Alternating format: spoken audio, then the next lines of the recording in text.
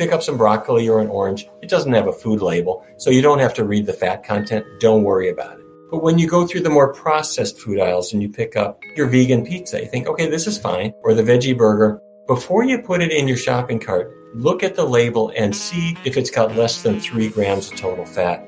If it's more than that, that's fattier than we're going to want. But do be careful, even things that sound really healthy like avocados or olive oil, to tackle our hormone waves, we want to have it be not only vegan, but keep the fats really low too. So how do I do that much? We have found a way to make this really easy.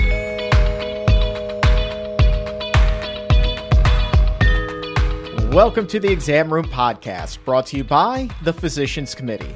Hi, I am the weight loss champion, Chuck Carroll. Thank you so very much for raising your health IQ with us.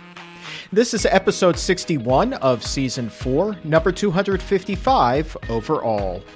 And this is also the final episode of our 3-part series on the WAVES study. That's groundbreaking research providing relief from severe symptoms of menopause. And if you'll recall, in parts 1 and 2, we learned that 4 out of 5 women will have the unfortunate displeasure of having hot flashes during menopause. Those hot flashes, they make things uncomfortable during the day, and then they create restless, heat-filled nights. But what the study finds is remarkable. That women who began to eat a low-fat, plant-based diet that included a half cup of soybeans a day, well, they experienced an 84% drop in moderate to severe hot flashes. Better yet, more than half of the women also said that their hot flashes stopped cold. They didn't have them anymore. And today on the show, we're going to take things a step further with Dr. Neal Barnard. He is here to share a 3-step plan that you can follow to tackle menopause. Easy steps that hopefully will bring some dramatic relief. Also today, we'll be hearing from another woman who participated in the study. You will hear firsthand how switching her diet helped her feel better and live more comfortably. Francine Reagan-Pollock is here with us today. And then we're going to put a bow on everything by taking a more intimate look at menopause. And we're going to be doing that with Dr. Christy Cobb. Now, Dr. Cobb is a gynecologist and a sexual wellness expert. She's here to dispel the myth that sex stops after menopause. We're going to be talking about some of the options to actually heat things back up in the bedroom as those hot flashes cool off. We're going to be getting into some options and some ideas that run the entire spectrum of treatment here. What doctors are prescribing the most to non-medical options, and even how that diet change may help as well. Dr. Cobb is also going to have us rethink intimacy after 50. It's kind of like closeness in a brand new light. But let's begin today with Dr. Barnard and his 3 steps to tackle menopause. This is very exciting because this is the practical tips portion of this 3-part podcast series. This is, okay, we know that a diet change can really help, but how in the world do we do it? And I know that you have come up with 3 great ways that women can tackle menopause by changing their diet. Let me walk you through it. The 3 steps are that it should be a vegan diet, no animal products. Secondly, keep oils really low, even the healthy oils. We're going to keep them low. And the third, when we're tackling menopause, it's good to bring some soybeans into it, and I'll show you how to do that.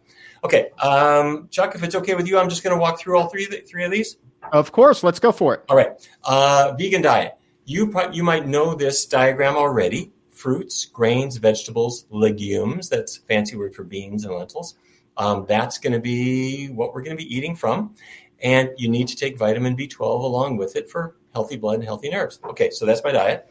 The second step for many people is more challenging. And let me make this specific. Let's say you're dealing with hot flashes. Regardless of what you decide you're going to do forever and ever and ever 10 years from now, for the short term, for the next 3 weeks or so, let's keep the oils out of it. So learn to cook without cooking oils, avoid the nuts and the avocado and so forth for now. And if you go into the produce department, pick up some broccoli or an orange, it doesn't have a food label, so you don't have to read the fat content. Don't worry about it. But when you go through the more processed food aisles and you pick up your vegan pizza, you think, okay, this is fine, or the veggie burger, before you put it in your shopping cart, look at the label and see if it's got less than 3 grams of total fat. If so, have it. If it's more than that, that's fattier than we're going to want. Okay, so here is some peanut butter. 2 tablespoons of fat has 16 grams of fat. Okay, that's more than 3. But now here's black beans. Let's look at that. And here I'm going to have about a half a cup and 0.5 grams. Okay, so the beans are my winner here. But do be careful. Even things that sound really healthy, like avocados or olive oil, to tackle our hormone waves, we want to have it be not only vegan, but keep the fats really low too. Okay, so how do I do that much? This will seem like a job if you have never done a plant-based diet, but we have found a way to make this really easy. Okay, step 1, take a week, 7 days. During this 7-day step, you don't have to avoid anything. What we're going to do is check out the possibilities. We're going to see, what could I eat if I was eating only plant-based foods? So to make a list, right? Breakfast, lunch, dinner, snack, and I'm serious, actually do this. Our patients here at the Barnard Medical Center all do this, and so do our research participants. You take a piece of paper, write them down, and you need some ideas. And these pictures are actually foods from my book, Your Body in Balance. And I want to tip my hat to Lindsay S. Nixon, who came up with all of these beautiful, beautiful, beautiful recipes. And the reason I'm mentioning that is you need some ideas. Look at books, look at websites. Your Body in Balance is a great resource, if you ask me, because Lindsay and I work to have foods that exactly met our principles. But you'll see many, many others online. And do check them out. For example, I could have healthy pancakes without the butter. I could have oatmeal without the unhealthy cream. Instead of scrambled eggs, scrambled tofu. My lunch could be not a hamburger, but a veggie burger. Fair enough, lots of choices. I go to an Italian place. Skip the meat sauce on the spaghetti, have the marinara sauce, the arrabbiata sauce, have the pizza without the cheese. Latin American cuisine, easy. Beans and rice, veggie fajitas, you name it. Chinese, rice, vegetables, tofu dishes. Sushi bars, skip the fish sushi, but you can have cucumber roll, asparagus roll, sweet potato roll, edamame, seaweed salads, all kinds of neat things to explore. Fast food, not the pinnacle of culinary art, but Subway has you covered. Chipotle, you'll see bean burritos, all kinds of things at different fast food restaurants, and check them out. So all I'm doing is during this initial phase, I'm taking a week, you're taking a week, and we're figuring out what my options could be. And after a week, you got a pretty darn good list. Okay, great. You've done fabulously. Now the next step is to put that list to a test. For the next 3 weeks, let's go vegan. And now that's easy because, frankly, you can do anything for 3 weeks. And secondly, you've already got your list. So after these 3 weeks, you discover you're feeling better. You're feeling a lot better. You're losing some weight. Your hot flashes are probably starting to budge, and then take it from there. A quick tip, you don't have to give up skepticism. If you're thinking, I'm not sure this is going to really work for me, that's okay. You don't have to believe in penicillin. You just take it, and the penicillin will work for you. So by analogy, you don't have to believe in the diet. You just have to do it and see what happens. Okay, now I mentioned step 3 was soybeans. And let me walk you through how to prepare them, because for a lot of people, they're new to this. This is edamame. Edamame is not what I'm talking about. Edamame is the juvenile soybean. It's good. It's fine. Have it. It's great. But the isoflavones that are the sort of soybean magic, they mature as the soybean matures. So edamame has a little bit, but the actual mature soybeans have a lot. You can go online, and here's Laura soybeans. You'll see them. There are other brands that you'll find, and they'll specify non-GMO. And you pop them in your Instant Pot or your other pressure cooker and cook them for about 40 minutes. And if you have never done this, open up the Instant Pot or whatever it is, put the soybeans inside, cover them with about 2 inches of water, close it up, cook them on for 40 minutes. You don't want them to be al dente because you're not going to be able to digest them. 40 minutes, they'll be soft. Now, let's say you want to just do it with the old-fashioned stovetop method. Fine. Soak them overnight. That softens them up. Some people add a little bit of salt to the cooking water because that keeps the bean skin a little bit softer.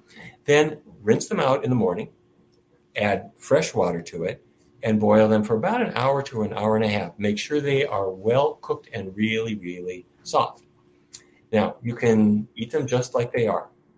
Put them in little boxes, Ziploc bags or little Tupperware type boxes, and just portion them out. A half a cup a day is the amount shown to reduce hot flashes. Or throw them on a salad. Throw them in a soup. Or you want to have fun? Let's roast them. Let me show you how we do this. You pressure cook them first. So we're going to start with cooked soybeans. Step 2, take parchment. Have you ever gotten this parchment paper? You can put it in the oven, and if it's the right kind, it will not burn. At least it won't burn by the time we're making our soybeans. So you spread the parchment paper on a baking sheet, and then you spread the soybeans out a little thin. Don't have them all piled up. And then set your oven for 350 and bake them roast them for 45 to 60 minutes. Now, when I do this, they are much better. I like them at 60 minutes. You want to get that extra moisture out of them. And then you can season them up however you might want. Salt, cayenne, garlic powder, basil, oregano, anything. Some people like to add the seasonings before they roast them. Experiment. Have at it. See what happens. And let me show you, actually. I hope you can see this. These are some soybeans that I roasted up, maybe 2 weeks ago or so. And they are still crunchy, just kind of like dry roasted peanuts or something like that. They work fine. They have a long shelf life. If you're going on a trip, stick them in a bag. They're great. Or put them in a Tupperware like this. Work great. Okay. Now you might say, well, can I get isoflavones in some other soy products? You can. The advantage of the whole mature soybeans is they have a lot more isoflavones. If you're going to try to do this with soy milk, you'd need about 2 quarts of soy milk to get the isoflavones that you would get from a half a cup of whole soy. Tofu, you can do it, but about 8 ounces would be the equivalent of a half a cup of whole soy. So there you have it, Chuck. I hope people will give it a try. Yeah, that's a whole lot of info on soy. A couple of things to unpack here. Number one, I noticed that in your recipe for roasted soybeans there, you did not include any oil. And I know that if you go down any grocery store aisle and you see roasted beans, whether it's soy or it's a lot of times it's roasted chickpeas, they do have oil in there. Does that affect the flavor at all, or are we still talking pretty darn scrumptious here? Leave the oil out. They are very tasty. If you want to add a little bit of salt or a little bit of Bragg's or some nutritional yeast or whatever, have at it, experiment and try. And you can even do your experiment in one time you're cooking. Spread out on your baking sheet. Here are some where I salted them. Here are some where I added some Bragg's. Here are some I left plain. See how you like it. You can also take some out at 50 minutes. Take some others out at 60 minutes. Take some out at an hour 15. Have fun with it, and you'll see what you like. But adding oil, no, you do not need to add oil at all, and you're better off without it. And for those of us, myself included, who are novices when it comes to using the Instant Pot with soy, is this one of those things where you need to rinse them before you put them in the Instant Pot? Because you mentioned rinsing if you do the stovetop method. I'm assuming the same would apply for the Instant Pot before you put it in. Okay, well, rinsing, yes. I think it's always good to rinse any food that you got in a package. But when I say rinse, I'm not talking soak. You just rinse them under your thing and pop them in the Instant Pot. An Instant Pot and other pressure cookers, they have a little steel bowl, and you can just put them in there. You rinse it, you drain it off, throw it in. So that takes 7 seconds. You do not need to soak them the night before if you're using a pressure cooker. And I want to take a second as we kind of wrap up this series and talk about switching over to a plant-based diet. And I think that for those who aren't yet there, maybe you're watching this and you have somebody you're like, yeah, I know so-and-so could really benefit from what it is Dr. Barnard's been talking about. Wonderful. As a matter of fact, I encourage you to share this episode with them. Put it on your Facebook page. Send it to them in a text. Put it up on Twitter, whatever the case may be. Just help get them that information. If you could take a second to share this, that would be tremendous. Because I think that a lot of those people who you're trying to reach right now are people who aren't yet familiar with a plant-based diet. And they think that if they go on this vegan diet, they're only going to be able to eat salad or grass is one of the jokes that's always thrown around there. But the examples that you just showed, Dr. Barnard, I mean, some of the desserts that were on there, I mean, brownies, ice cream, just chocolate for days. And it was all delicious and all of it plant-based, no dairy, throw in some soy, and it can really be healthy. Can you just talk to us for a little bit about how a vegan diet is not limiting whatsoever when it comes to the menu? When I grew up in Fargo, North Dakota, and there every day of my life, it was roast beef, baked potatoes, and corn, except for special occasions when it was roast beef, baked potatoes, and peas. And that was kind of a limited diet, Chuck, really got to tell you. And now I'm here in Washington, D.C., and you go down the block, there's an Italian place. Across the street is an Indian restaurant, and there's Chinese and Japanese. Every single one has just treasures that are plant-based and all these wonderful foods that I never tasted in Fargo, North Dakota.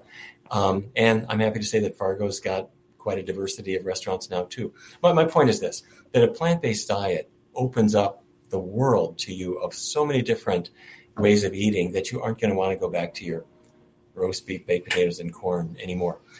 Try different things, see what you like. And let me tip my hat to Lindsay S. Nixon, who did the recipes in Your Body in Balance. Because when Lindsay and I worked together on this book, her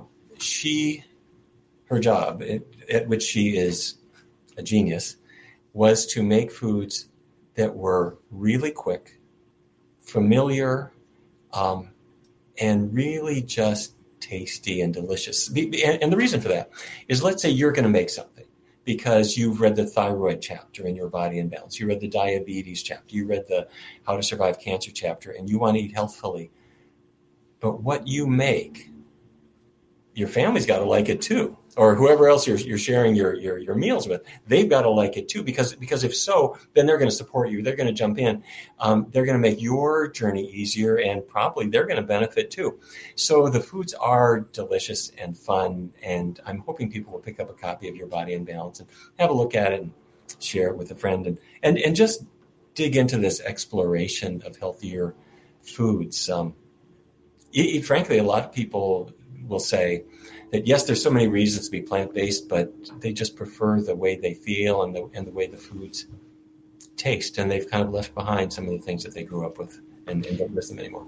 And, having the opportunity to do this podcast series and speaking with a number of the women who went through the study, Margot, Anne-Marie, and I'm thinking, like, obviously, Dr. Barnard, as men, you and I will never go through menopause.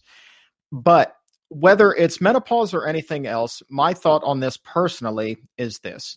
You're talking about doing something for a few weeks to give it a try. And you often hear this term about, what do you have to lose? You have nothing to lose. You're absolutely right. You have nothing to lose. You have everything to gain. Isn't it worth a try if you are not able to sleep through the night? If you are having all of these uncomfortable hot flashes after hot flashes after hot flashes? Dr. Barnard, you talked about an 84% reduction in moderate to severe hot flashes among the women who participated in this study. And the women who I spoke to, they back that up 1,000%. And they say that not only were they able to sleep through the night, they weren't, having the night sweats, they weren't having the hot flashes, but because of that, Dr. Barnard, So many other aspects of their life change, including their mood, because just getting a good night's sleep changed their whole perspective on life again. And somebody even remarked that their husband said that, yeah, I got my wife back. So what do you have to lose? It's really, you're asking for a few weeks just to give it a try. Whether it's menopause or anything else, I'm not seeing a downside to it.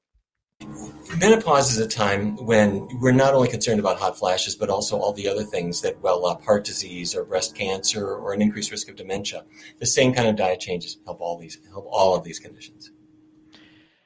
Final thoughts as we wrap up this series, Dr. Barnard? Explore. Focus on the short term. Give it a try and see what you think. Check out the recipe section. See if those really grab you. And read the other parts of this book, too.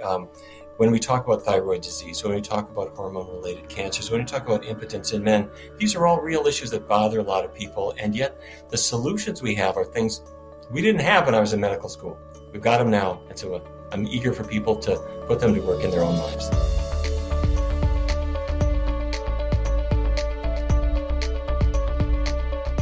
If you missed the first two parts of the series with Dr. Barnard, I've put links for you to listen to them to catch up right there in the episode notes. Or you can simply go back on Apple Podcast or Spotify or however you're listening right now and look for those episodes. And also, if you hop over to YouTube or Facebook, you can watch these interviews where Dr. Barnard is doing a lot of on-screen presentations. You can see the science, see the studies firsthand in real time as he's explaining everything. And links to those videos are also in the episode notes. Let's move on now and hear from a woman who has implemented those 3 steps Dr. Barnard was just talking about. As a matter of fact, she was a key participant in the WAVES study. Francine Reagan-Pollock is here now to tell us how slashing fat from her diet and including more plants and soy led her hot flashes to just fade away. Thank you so very much for being here, Francine. Thank you, Chuck. I appreciate the opportunity. I am so thrilled that you're here because I have spoken now, Francine, to 2 other women who have gone through this study, and they have said that it has been a complete game changer for them. And I really do suspect that for you, it's been much the same. Totally. A real eye-opener. I knew that the soybeans were involved and was finding that to be something really simple to add to my life on a daily basis. But what I didn't expect is the other impacts that it had on my life. I was really fortunate. I had experienced the hot flashes for more than 10 years and more than 10 a day. They weren't the hot, sweaty kind where you have to get up and get changed in the middle of the night, but enough to interrupt my day and also my sleep patterns for sure. Let me jump in here. So you were experiencing this for a decade. Like I would assume that then it had just kind of become the norm for you. Had you just accepted the fact that this is the way it's going to be? Yes, and my friends too. They were used to me just going beet red and taking my sweater on and off maybe 3-4 times in a conversation. It was quite ridiculous. I would imagine so. So, I mean, how did you have to adapt to that? I would imagine like you're talking about sweaters. So, I mean, were you doing nothing but button sweaters and sweaters that zip for, quick on, quick off? We did not use the buttons or the zippers because they were on and off so frequently. Gotcha. And then my poor husband, he got used to the wind from the blankets whipping on and off at night, right? Because just to get cool and get comfortable. So yeah, we adapted. In all seriousness, though, how often were you waking up in the middle of the night? Like, if this lasted 10 years before you found some relief, I would imagine that the majority of those nights you were not getting a full 8 hours. No, crappy sleep for sure. And I did the 12 weeks with the soybeans, January to March, but I was part of the control group in an earlier part of the study. And for that period, what I did is I used an app to record all of the hot flashes throughout the day and night. And I really got an idea then of how many I had, because I really wasn't keeping track. I was trying to ignore them rather than count them.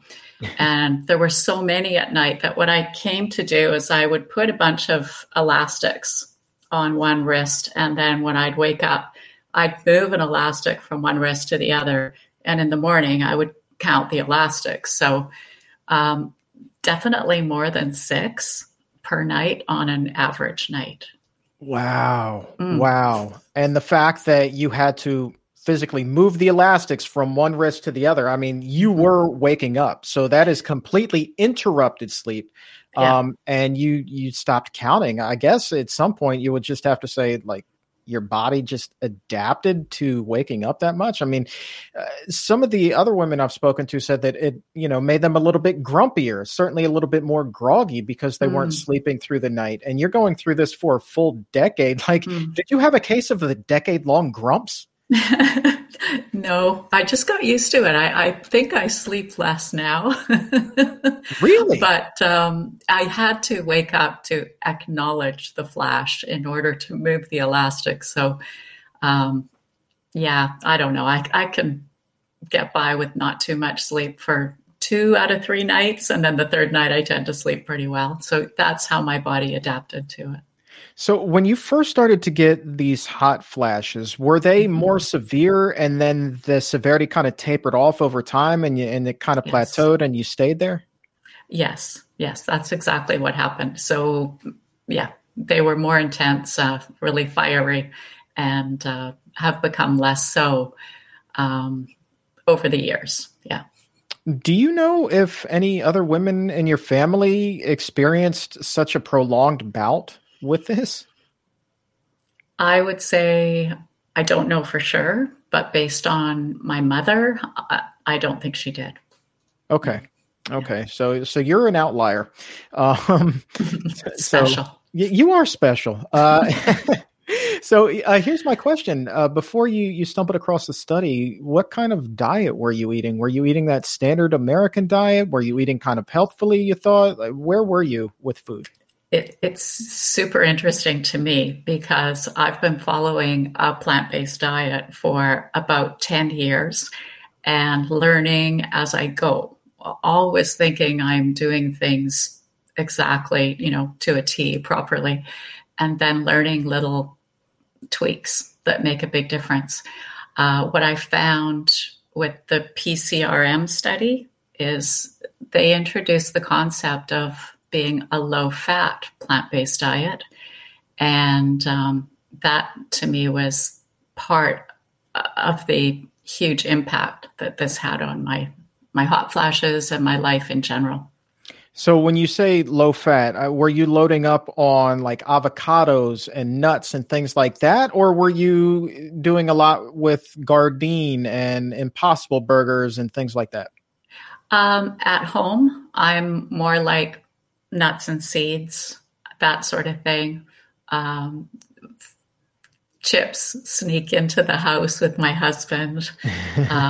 We find that ice cream goes bad very quickly. So we probably cashew-based or coconut-based, like it would disappear with great speed, Gotcha. Right? So the convenience foods and also eating out in restaurants, it's quite a challenge to find something that's really on the reservation, we call it, when you're out in a restaurant. For sure. But let's take a minute to talk about that, because I think that there are going to be a lot of people who are watching and listening to you right now who are in the same boat, who have been eating a plant-based diet for years. And maybe the women who are listening to this are experiencing the same thing that you did. God forbid it's for, 10 years that they've been going through it, but at the same time, they have to feel like they're at their wits' end. They've been eating what they thought was a very healthy diet, but still these symptoms will persist. Mm-hmm. How difficult was it for you to take all of those types of foods, that ice cream, the difficulties out at the restaurant, the chips, things of that nature? How difficult was it for you to take those out of your diet and then kind of plug in healthier options? Not not totally difficult. I do have a Vitamix and the banana nice cream or, excuse me, a frozen cherry nice cream with cocoa in it, like a Black Forest kind of theme. That was really easy for the ice cream. And as far as the nuts and the seeds, I basically just limit them. I am able to eat a small handful of walnuts every day, for example, put a tablespoon of chia into my overnight oats for breakfast. And so I'm including them, but on a more limited basis in those cases. I feel like we need to take a second to talk about this dark cherry nice cream because we've talked about banana nice cream, but you have just introduced me to something I have never heard of before. How does this delicious concoction work? What do I need to do? My Vitamix is about 20 feet in that direction.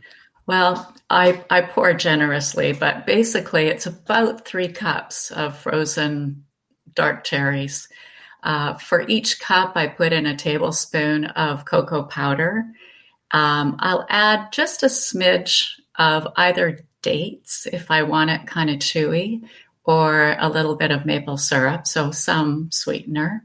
Probably a third of a cup of milk, but you want to add more almond milk, soy milk, that sort of thing. And actually, the secret I forgot to mention earlier is you add almond extract, which kind of brings it all together. And I'd probably add about a teaspoon of that. You could add more if it turns out you like the flavor really strong. But it's awesome. Family favorite. That absolutely sounds like heaven. And so I think that when we get done with this, I will definitely be headed to the kitchen, dog in tow, and we will be trying this out. That is unbelievable. Is that your own recipe? Yeah, I guess so. Yeah, well done, Francine. I'm proud to know you. Awesome. Let me ask you a little bit more about soy, because that was such a big part of this study and what it was that you were asked to go through. How much soy were you eating prior to the study, and how difficult was it for you to incorporate a lot of it into your new diet? I was eating almost zero soy. I had tempeh or tofu maybe once or twice a month. I didn't really care for tofu, and tempeh I can eat on a limited basis. And I was using almond milk. So it was actually pretty easy. PCRM provided organic, beautiful soybeans, and those get cooked up in the Instant Pot basically once a week. I continue to cook enough to last for 7 days. And then I measure them out, pop most of them in the freezer. I've traveled with them, local trips. But anyway, every day, probably at lunchtime, I take a half a cup of them. And my favorite way right now is I add maybe a teaspoon of nutritional yeast, quite a bit, fresh pepper, and just a little crunch of salt, and just toss them together with a fork, nuke them for 30 seconds, and I eat them plain. I like them. They're not hard to include at all. I've also switched over to soy milk. It's hard to find right now. I don't know why. And it's a fortified brand, so that we use as well. More of a condiment in our house. Nobody drinks a big glass of soy milk, but I really enjoy the soybeans. No problem. Yeah, that Nooch recipe sounds pretty daggone good too. Yeah, I mean, it seems so simple yet so tasty. Mm-hmm. I might have to try that out myself. That's another one. You're too for two with these recipes, Francine. I love to throw things together, and when they work, then I repeat them. But I'd never cooked soybeans before. I had some in my cupboard, but I didn't know that they were even soybeans. This is how familiar I was with them. Wow. Yeah. Wow. How about that? Yeah. Okay. All right. Well, as we kind of wrap up here a little bit, the recipe hour, let's talk about, so you went from having, I think you said it was like 6 of these hot flashes about per night. You go through the 12 weeks here. Mm-hmm. Where are you now as far as the frequency of them? Well, it depends on the low fat as much as the soybeans. So I am probably 3 or 4 per day, but they're really not as disruptive. They're also milder as well as being less frequent, which is awesome. And I've had some other health benefits as well. I don't know if you're interested in those. Of course, do share. What else are you experiencing? I had recently been diagnosed with GERD by my family physician, and she offered a couple of alternatives medication-wise. And she said, or you could do it with food, because she knows me quite well. And so I said, I'm going to do the food thing. And I didn't really know what to do, because she told me to eliminate all the spicy food. But during the 12 weeks where I reduced the fat but did not adjust the spiciness of my food, I was really surprised when it dawned on me one day that I no longer had any issues with like reflux and heartburn, especially when trying to go to sleep at night. It had disappeared. That's impressive. That's impressive. Would that also wake you up at times at night as well? Because I know like that acid reflux can be no joke. It kept me from falling asleep. Yeah. Mm-hmm. And another thing, which is perhaps the best of all, is the mental fog, which I thought was just part of aging, has disappeared. So with this refreshing clarity, I've gotten a piano book and started to play the piano again. I'm taking on different activities. My e-bike should show up next week unless there's another delay. And it's just fabulous to feel so much better and so much clearer mentally. I didn't even think about that. Do you think it's because your quality of sleep has improved? Could be. Yeah. Better sleep. I think fat generally kind of gums up the works in the body. So I think less fat has also contributed to the overall success. That's great. Do you notice that you're also just generally happier? That seems to be a common theme among everyone who I've spoken with thus far as well. Yes. And I do think that better sleep has a lot to do with being happier. No question about it. No question about it. And what also would you say to those who think that there's absolutely nothing that they can do to improve their hot flashes? They feel like they are stuck and they just have to accept it and ride it out for a decade just as you did. What kind of hope can you offer them? Well, I would say try to keep an open mind and be optimistic. And hopefully PCRM can provide the steps that we followed in order to have these great successes. Nobody was expecting anything, and there were some amazing results in our small group. So I would say just give it a go. Jump in, give it 3 months like we did, and keep track as you go. And hopefully you'll have some great successes too.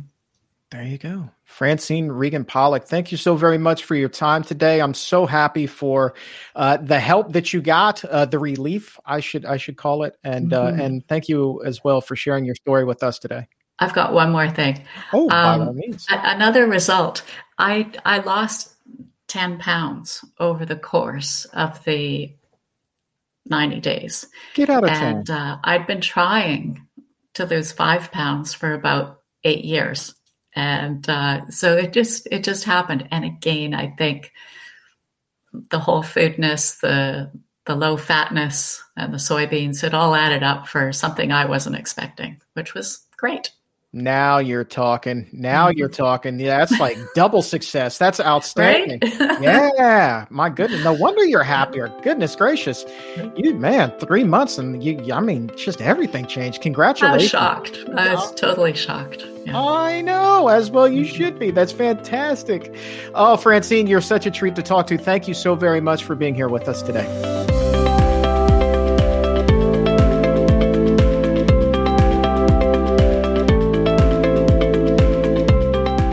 Really just tremendous how Francine was able to experience what she did, how her symptoms improved. And then in the previous episodes, how Anne-Marie and Margot experienced also what many think is impossible. hot flashes being extinguished. All three of these extraordinary women say that they got their life back. You can go back, you can relive those interviews as well. Links to them are in the episode notes. But let's end this series now, this 3-part series, by taking an intimate look at menopause. For so many women, sex stops as they get older. Naturally, the body changes, and sometimes it's just not comfortable anymore. But could a diet change spice up the love life once again? That is a good question. And the answer is quite possibly. And there are other options too. Dr. Christy Cobb is a gynecologist and a sexual wellness expert who is helping women get their groove back. And she's here right now to tell us how.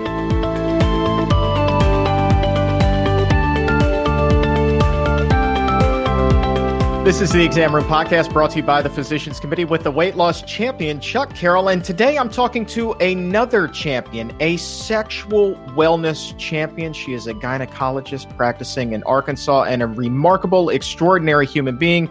Today we are joined by the one and only Dr. Christy Cobb. Thanks so very much for being here, Dr. Cobb. Thank you, Chuck. It's always a pleasure. Today, we're going to be talking about intimacy after menopause, which I can imagine is kind of a touchy topic for women. Is it a touchy topic for women? Because no pun intended. No pun intended. Because I'm thinking about, as a guy, and the uncomfortable conversations we have about erectile dysfunction. So I'm wondering if there is some of those same kind of insecurities that surround this for women. Oh, absolutely. Yes, I think it's the final frontier of being a woman, is entering through menopause. And because everyone's experience is so unique, I think it's, you can't make generalities. Everyone has their own adventure. It's kind of a choose your own adventure. But I do think that the current generation is kind of the guinea pig of talking about it, because most of their mothers either had a hysterectomy, or they were on hormones the whole time, or they just never talked about it. And so I think that this is really a fun time to be a gynecologist, to work with women through this really sensitive time in their life. And how can sexual intimacy change during menopause? Is it really kind of a night and day difference? Well, caveat is that I am premenopausal, so I can't speak from firsthand experience, but having ushered women through this for over a decade now, it is very, very unique. I like to remind women that menopause is kind of like adolescence in reverse. You don't know exactly when it's going to start. You don't know exactly when it's going to end. It's not a destination. It's a place you're going to pass through. And your own experience is going to be guided by, who you are as a person, what your values and goals are, what your belief system includes, and also what your health is like. And so it's probably one of the most individualized things that women can experience: adolescence, pregnancy, and menopause. Don't know exactly when it's going to start, but what's the rough age where it may begin to set in? What's the average, would you say? Yeah, so in Western countries, it's about age 53 to 55, but the symptoms can begin up to a decade before that. And that can be the unsettling part, is that pre or perimenopausal time. Menopause is defined as the cessation of periods, either because of surgery or because of a natural cessation of the hormones, that stimulate ovulation every month. So 12 months, no period, and or hysterectomy with your ovaries being taken out, that's going to be menopause. So, for example, someone that's had a hysterectomy, but they preserve their ovaries, they're still going to go through that hormonal change, but they have no idea when their periods would have stopped. So it's kind of just a symptom guessing game. You said Western countries. So how is it different in Eastern countries or other countries? Well, I don't want to speak specifically about countries, but it does vary among race.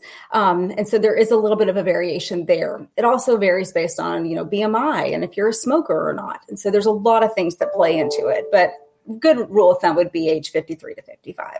And how long can the symptoms last?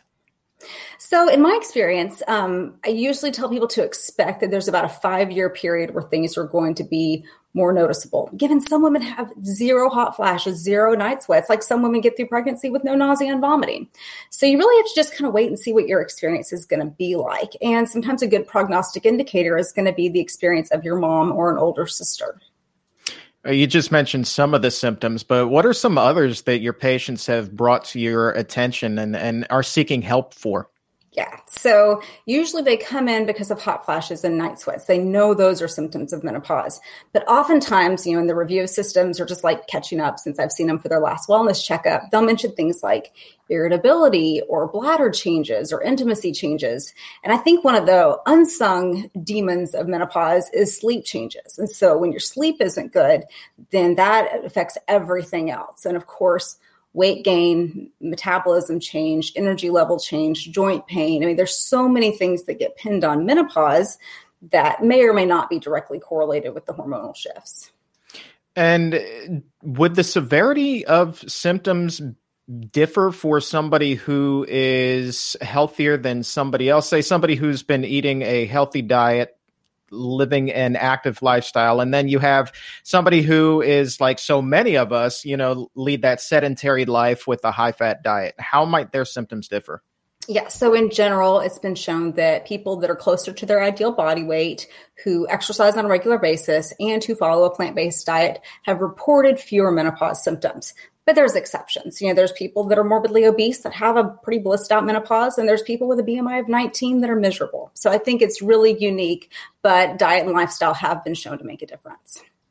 We had a listener write in not that long ago who was wondering about how being on birth control for years or having an IUD would affect menopause. Does that delay the onset of it? How does that change things? Yeah, so I would say iatrogenically, as in it delays it because we caused it, and or we can see it as we protected you from it. And so big picture here, this is kind of a chicken or the egg thing. If you have an IUD that has hormones in it, the progesterone-based IUDs, that thins the lining of the uterus. Therefore, a lot of women have very light to no periods at all, which means that during those, 5 years before menopause, when periods oftentimes become more irregular or heavy, they wouldn't have experienced that symptoms because we kind of blunted it hormonally. Same thing with birth control pills. If we're regulating your hypothalamus and your pituitary every month to stop ovulation and therefore prevent pregnancy, periods are scheduled, usually lighter and more tolerable. So it's not uncommon for women to stay on birth control pills, even through age 55, to kind of protect them from those yucky years. Some women don't need contraception because their partner's had a vasectomy or they've had a tubal, but they choose to do that anyway, just for symptom control. And then some women continue to do it because, you may still be ovulating irregularly until you go through menopause. And so they do it for contraception as well. So there's good reasons to do it just from a lifestyle standpoint and also for a primary benefit of contraception. Let's talk specifically now about the intimacy aspect of menopause. I know for some women, I know there are women who have written into this show, viewers of the exam room, who have said, look, I basically stopped having sex once I reached menopausal age and went through the change of life. The biggest change after that was I was no longer intimate with my partner. So why is it that things can really come to a grinding halt on that end? Yeah, well, and I want to start by saying that, stopping having penetrative intimacy or penetrative intercourse is not necessarily a failure. I think good sex is the sex that you and or your partner are both happy with. So some people actually choose to stop having that level of intimacy because they have health issues, their partner does, and they're still best friends. And so I want to throw out there an interesting statistic I read that when you look at high sexual satisfaction in long-term relationships, it is not correlated with frequency of intercourse. It's correlated with two things: trust and cuddling, that closeness and that intimacy. And so before we get into the nitty gritty about that, I just want to make sure that people know that frequent sex isn't necessarily the goal. Multiple orgasms isn't the goal. It's having that trust and that intimacy with their partner, or if they don't have a partner, being able to still feel physical pleasure in a way that feels congruent with their values and their beliefs. So back to your question, because I know that was a tangent, but I think it's important to point out that I think we have this a lot of my patients come to me with this expectation of I should be having this kind of sex this many times a week. And how do I get myself to that point when maybe that's not realistic anymore? I mean, there's a lot of things that we don't do from our 20s anymore that we don't expect ourselves to do. You know what I mean? Absolutely. I was talking with a friend of mine. I'm not going to name any names, but he's like, man, my wife was like, I read in a magazine where we should be having relations 4 times a week. That's what the average couple does. And so now I'm thinking like 4 times a week, even I'm like, man, that's a lot. Like, how do you even fit that into your day? Right. So right, 4 times.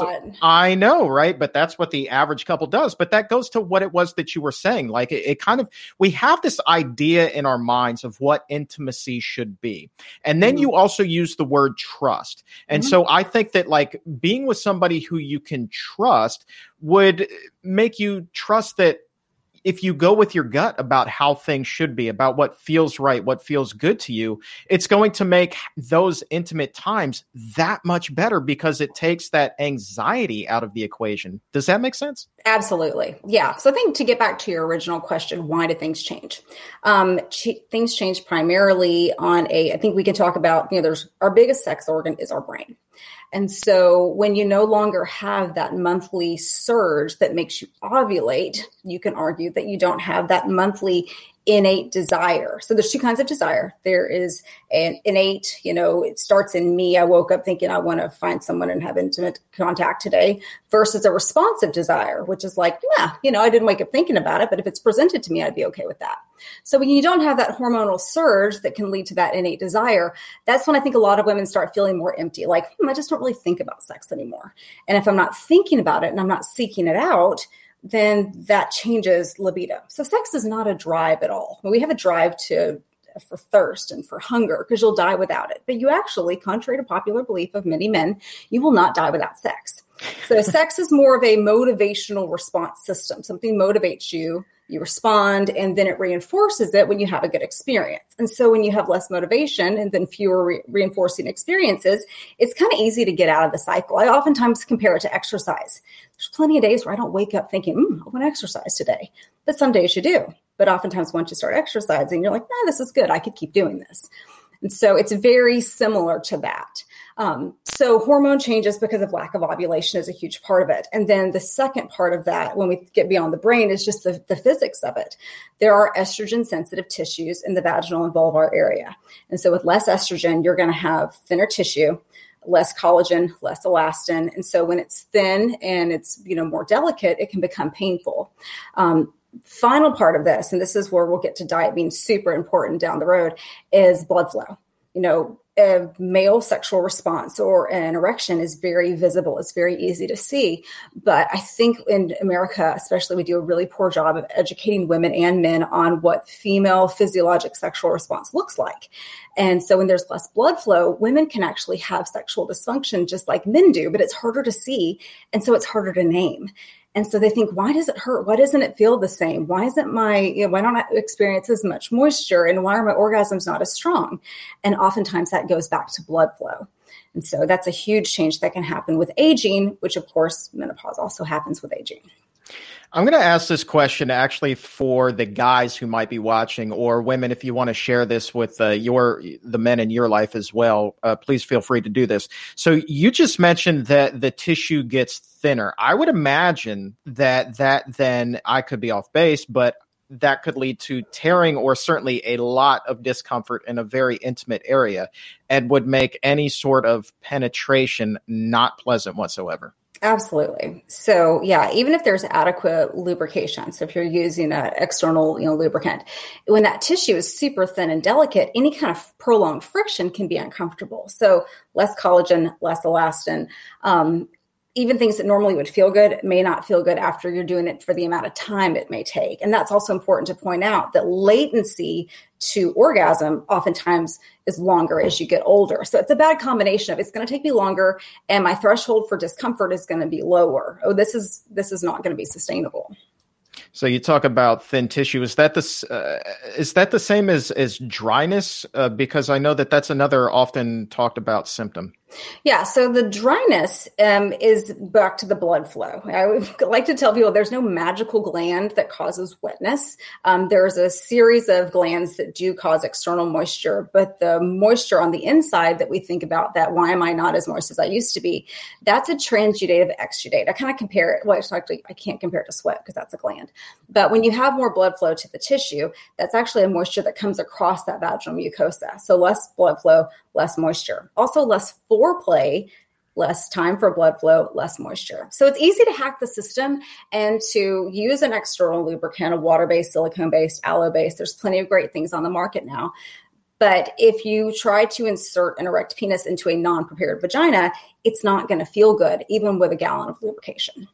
Wow. Okay. And so I guess, is there any way that a woman could get prepared? Is it more just you need more foreplay, you need more time to become aroused, and that may help things out in that area? Or is there something else? So that'll help. But the first line of therapy is going to, or for medical therapy, if people choose to, use a medicine, would be adding back a tiny bit of estrogen to that tissue since it is so estrogen sensitive. So the medical words we use for this are atrophic vaginitis, and atrophy just means the thinning. And then vaginitis is a little bit of a misnomer because it's not an infection, but women will come in saying, oh, I have this chronic yeast infection and monostat's not making it better and it itches and it burns, but I don't really have a discharge. In fact, I'm kind of dry. Boom, there's our name, atrophic vaginitis. It's something that feels irritating like an infection, but it's actually caused by the thinning of the tissue. And so a tiny bit of estrogen, and there's some other products on the market that have been approved by the FDA for this as well. And then the big new umbrella statement or umbrella diagnosis that came out is the genitourinary symptoms or syndrome of menopause. And that's going to include all the vulvar symptoms, all the urinary and bladder symptoms that kind of come into the same package of lack of estrogen, menopausal status. And when the patient comes in to visit with you, are they often expecting a pill that can magically fix things? Is estrogen the first thing that they think of? I think people are pretty familiar with estrogen. I think people think, hormones, whether they know about estrogen or progesterone or testosterone, they know that they probably need hormones. I mean, because if you watch TV, you probably need hormones. But a lot of my patients are looking for a more natural or alternative method to treat their symptoms that may come with less risk, or perhaps they have a medical history that is contraindicated or where hormones are contraindicated, such as breast cancer or things like that, where we don't have the luxury of just putting them on that FDA-approved treatment. Let's talk about some of those more natural treatments here. What are some of the things that you might suggest? I would imagine that diet is going to be high on that list. Yeah, I mean, diet's not going to fix the thinness. It's not going to fix the collagen and elastin. And so I'm quick to tell you that's the one thing a vegan diet can't necessarily fix is the actual tissue. Because with menopause, all of our tissue gets thinner, our skin, our hair. I mean, I say everything gets thinner except our waistlines after menopause. So diet will get you so far from a blood flow standpoint and also from a sexual confidence standpoint. Because most of the time, if you're eating well and taking care of your body, you feel better about yourself. But when you think about the thinness of the tissue, the only thing besides estrogen, as far as a topical, is going to be a moisturizer. And actually in Canada, they recommend that you use a moisturizer even before you use an estrogen. So I try to encourage people to start with a portion of moisturizer, and there's plenty of over-the-counter options that include like a hyaluronate, something that's going to be a humectant to kind of keep that moisture there. So there's plenty of options for that don't require a prescription or even seeing a physician. Are there any procedures? I know that, again, like we're in such a, fix me now, fix me quick, whatever it takes. If it's not a pill, put me under the knife, quote unquote, so to speak, and fix me up so I can get back to it. Are there any procedures that would help in this case? There are. And that's been a really cool thing in the last, less than 10 years, that there are now some devices that have been approved that help with the dryness and the atrophy. So the ones that I've used in my practice are the carbon dioxide laser. It was originally marketed as the Mona Lisa Touch. And this is the same thing as like a Fraxel laser that you may have had or heard of for your face. Some brilliant scientists in Italy realized that if we took the same fractionated carbon dioxide laser, shot it down a tube, angled it through a mirror, that we could treat the inside of the vaginal canal and cause a bunch of, small columns of destruction that would stimulate the collagen, the elastin, and then arguably blood flow. And so that's very, very effective. It's considered safe. There are some contraindications in some people who aren't a good candidate, but most people are good candidates. Downside of the laser treatment is that it's not covered by insurance right now. And so it can be cost prohibitive for some people. But if you look at a laser treatment versus decades of estrogen, at some point, you're going to reach an economic break even. Another product is a radio frequency treatment. There's several different companies that market this that works in a similar fashion to stimulate collagen, elastin, but it's a radio frequency device. And then there's one device that's been approved by the FDA for at-home use, and it's really cool. It works with infrared heat, so it heats to 42 degrees Celsius, similar to the radio frequency treatment. It also uses red light therapy, which dermatologists have used for years for skin. And then ultimately, it works with a vibrational frequency. And it's not just, sorry, that's my other computer, not just a fancy vibrator. It is set at the correct hertz to stimulate the fibroblasts, which is part of the tissue matrix. And so for women, they're a little bit hesitant to come into the office and have something done. This is an at-home device that they can buy and use at their leisure. And also you own it after that. So you can use it for maintenance therapy. And that's called the VFit Plus. Is that also kind of I don't want to call it an embarrassing, but maybe a delicate conversation for a woman to have? You talk about a device that's that intimate. Yeah. It's not usually what I lead with, but I keep a sample on one of my counters so people can see it. And it definitely is a conversation piece. But once we start having the discussion about this, I think my job as a physician isn't to tell people what to do. It's to educate them on all their options, the risk and the benefits, and then to figure out what's going to work with their lifestyle, with their resources, and with the time that they have to devote to it. And so there's no one ever died of a dry vagina. I say that all the time. They didn't. No one ever died. But you may feel like you want to kill somebody. So I think it's a huge quality of life issue, even if it's not a life or death issue. Oh my gosh. That may be the quote of the 5 years that we've been doing this show. If I ever make a bumper sticker, it's going to be that. I'm telling you, vanity license plates, if nothing else. Yeah. Okay, let's back to serious. I recently had a conversation with Dr. Robert Osfeld about erectile dysfunction. And he and I were talking about, obviously, from a male standpoint, how critical blood flow can be and how a diet can severely impede blood flow to the penis. You've mentioned blood flow for women as well. So let's get into the correlation between diet and blood flow and sensitivity and how everything works from a sexual standpoint for a woman as well. Where does diet factor into all of this? Okay. I wish I could remember who I heard this from first, but basically vascular disease anywhere is vascular disease everywhere. And so when you think about the size of the blood vessels that are in the heart that ultimately get clogged to cause a heart attack. Well, what's smaller than that? And so diabetes is a great example. And because there are so many people with diabetes, I think it's a good way to get people's attention. So if you have diabetes, you get your annual diabetic eye exam because you're looking for diabetic retinopathy because we're worried about the blood vessels and and you check your feet because you're worried about blood flow and you're worried about neuropathy. Well, where else does blood flow? Well, our whole body. But I brought one of my friends here. This is my clitoris model. We think about blood flow to the vulva and to the pelvic floor and the engorgement or tumescence that has to happen there. That if you have anything of impeding blood flow, whether it's vascular disease, whether it's diabetes, let's say you have hypertension and you're on a medicine, an antihypertensive, that's going to decrease your blood flow. All of that is going to affect your sexual function as you have that tumescence or the blood flow in the vulva. And this is whether you have a hysterectomy or not. This is not about your uterus. This is about the vulva, the vagina, the clitoris. If you don't have that elongation of the vagina, or if you have a uterus, that tilt of the uterus that gets it ready. Here in the South, my favorite explanation is like trying to swallow a piece of dry biscuit or cornbread, your preference, without chewing it enough, or without having enough spit or saliva or lubrication in your mouth. And that's the way I finally got through to one of my patient's partners was, you know how that feels? I said, what would you do if you tried to swallow something and you didn't? He said, well, I'd take a swig of tea. And I was like, okay, now we're talking about lubricant, because a lot of people are hesitant to use a lubricant. They think it's a failure, it's embarrassing or whatever. So if you have things that may not be entirely reversible or preventable by diet, if you're just now, you're 70 and you're like, oh my God, I've never heard about a vegan diet before.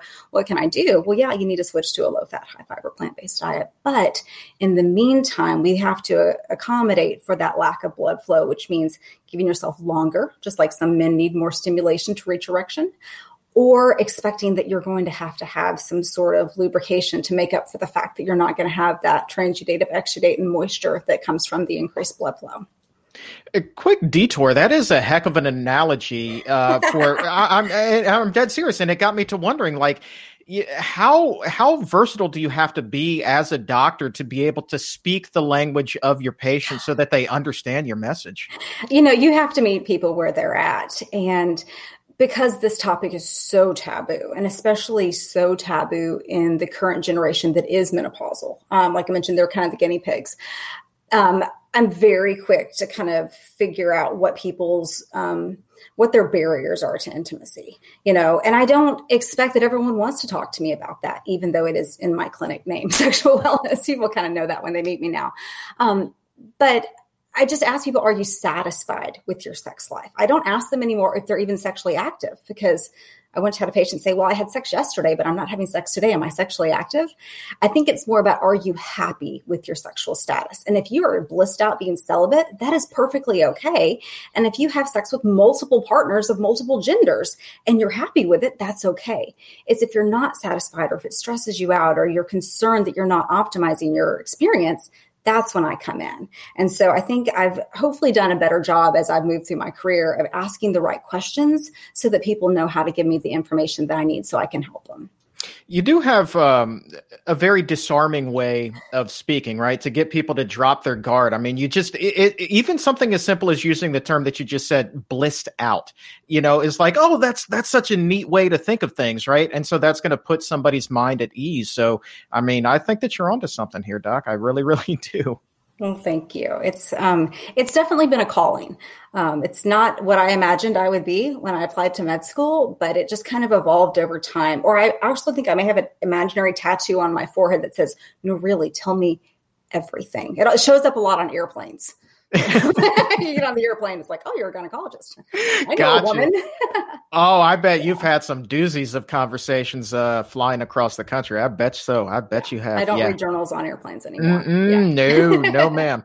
Okay. As we kind of wrap up here, I want to ask you about soy. That's a hot topic, obviously, with the release of the WAVE study. Just what is your opinion as a doctor on soy, this highly controversial food?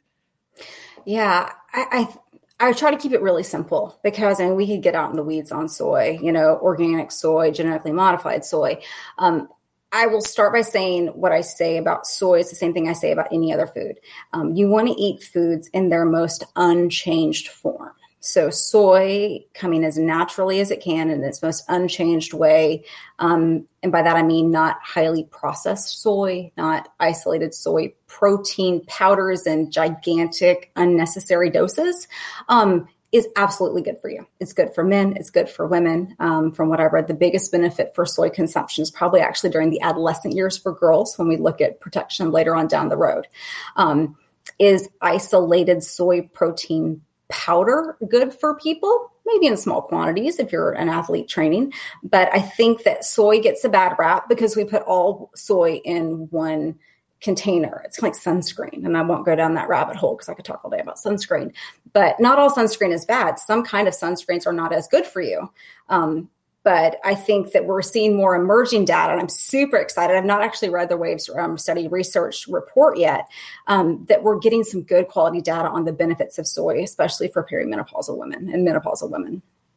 And let's kind of put a bow on everything here. And if somebody is just now joining the conversation, and they need to hear just the highlights. So I think that based off of what it is that we've talked about so far, my takeaway, and correct me if I'm wrong, is that eating a healthy diet is not necessarily going to be a cure-all here, but it can significantly help. Is that accurate? Yes. Eating healthy is good for your mood. Remember, your brain is your biggest sex organ. Anything that boosts serotonin is going to help. Being close to your ideal body weight is going to make you feel good. I've given a whole lecture on having to modify intimacy based on arthritis and obesity and how physical problems can lead to problems with intimacy. So it's going to help with your sexual confidence. It's going to help with your physical functioning. And if I've said it once, I've said it 1,000 times. It's going to affect your blood flow. It's also going to keep you alive longer. It's about quality, not quantity. But one of my favorite patients once said, honey, this is why they call it the golden years. I'm having the best sex of my life. And so it's about being around long enough to have that long-term deep connection, if that's what you choose to do, with a partner, and about having good quality of life and being able to be active and have fun. And if sex is part of that fun, great. But I think that's where diet really makes a difference, is it's going to let you live life more on your own terms. Or, something gets all of us. No one makes it out of this life alive. If you get cancer, if something happens to you, you're going to have a better ability to tackle what you're presented with because you have a stronger machine to work with. And so let's end with this. Let's compare somebody who's been eating a high-fat, high-protein ketogenic diet for years, right? The keto diet. And then let's compare that to somebody who's been eating that low-fat, healthy, whole food, plant-based diet for a number of years. Mm-hmm. When we're talking about going through menopause, when we're talking about the odds that somebody is going to have those golden years in the bedroom that are just extraordinary and you want to shout it from the mountaintops, what are the odds that somebody's going to have those extraordinary golden years eating that plant-based diet versus a high-fat keto diet? Is there a way that you could compare those? Yeah, well, I can't spit out a statistic for you because that would not be an ethical study to do. But that does bring up an important point we haven't touched on, which is constipation. And that is a huge part in sexual function. People that are chronically constipated and have abdominal and pelvic pain and or large stool in the way. That's usually the first way I get people off a keto diet is ask them, tell me the last time you pooped. But I think a keto diet and being acidotic, that is a pro-cancer diet. Cancer loves an acidotic environment. And so whether we're looking at it not being sustainable because it's really not good for the environment to eat a high-fat keto diet, or it's going to potentially lead you into other problems such as heart disease, diabetes, I think it's hands down, it's undeniable that plant-based diet is going to be a better option for you. Sure, there's a few people out there that are able to live. I know keto vegans, but they're not high-fat keto vegans. So I don't want to totally poo-poo a keto diet, but I don't think it's going to be the best thing for your vascular system and definitely not the best thing for, overall sustainability. What might be the best thing for you today is to go visit ChristyCobbMD.com. Your new website is fantastic. Thank you, Chuck. I appreciate that. I'm really excited with the way it turned out. Yeah, and if somebody wants to reach out to you and work with you, you're in the Little Rock, Arkansas area, correct? Correct, yes. I do not offer telemedicine at this time, but I would love to see anyone that wants to come to Little Rock. And Little Rock, it's the best kept secret of America. I think so as well, just because you are there. And if you're on Instagram, at ChristyCobbMD is the account that you're going to want to follow. Dr. Cobb, thank you so very much for being so amazing and open and honest and forthcoming with us here today. It's really been an enlightening conversation. Well, thank you for having the courage to talk about the taboo. And it's always a pleasure to talk to you. And I love your work. I love what you do. And I have lots of patients that listen to the Exam Room podcast now because of me being on here in the past. So thank you again, because you've been able to broaden their horizons.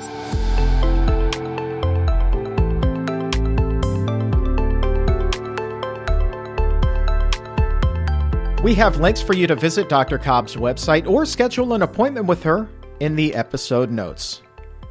She is really the sexual wellness champion. She's doing a lot of big work down there in Arkansas. So cool to have her on the show. And there you have it. Part 3 of our 3-part series on this game-changing study on menopause. A study that came about from just one phone call. And now that one phone call has the potential to help millions of women find the same relief that Francine had, that Anne-Marie had, that Margot had, the 3 women who you heard from during this series. You heard their stories. And now maybe it's time to create a story of your own. Hopefully you'll find the same relief.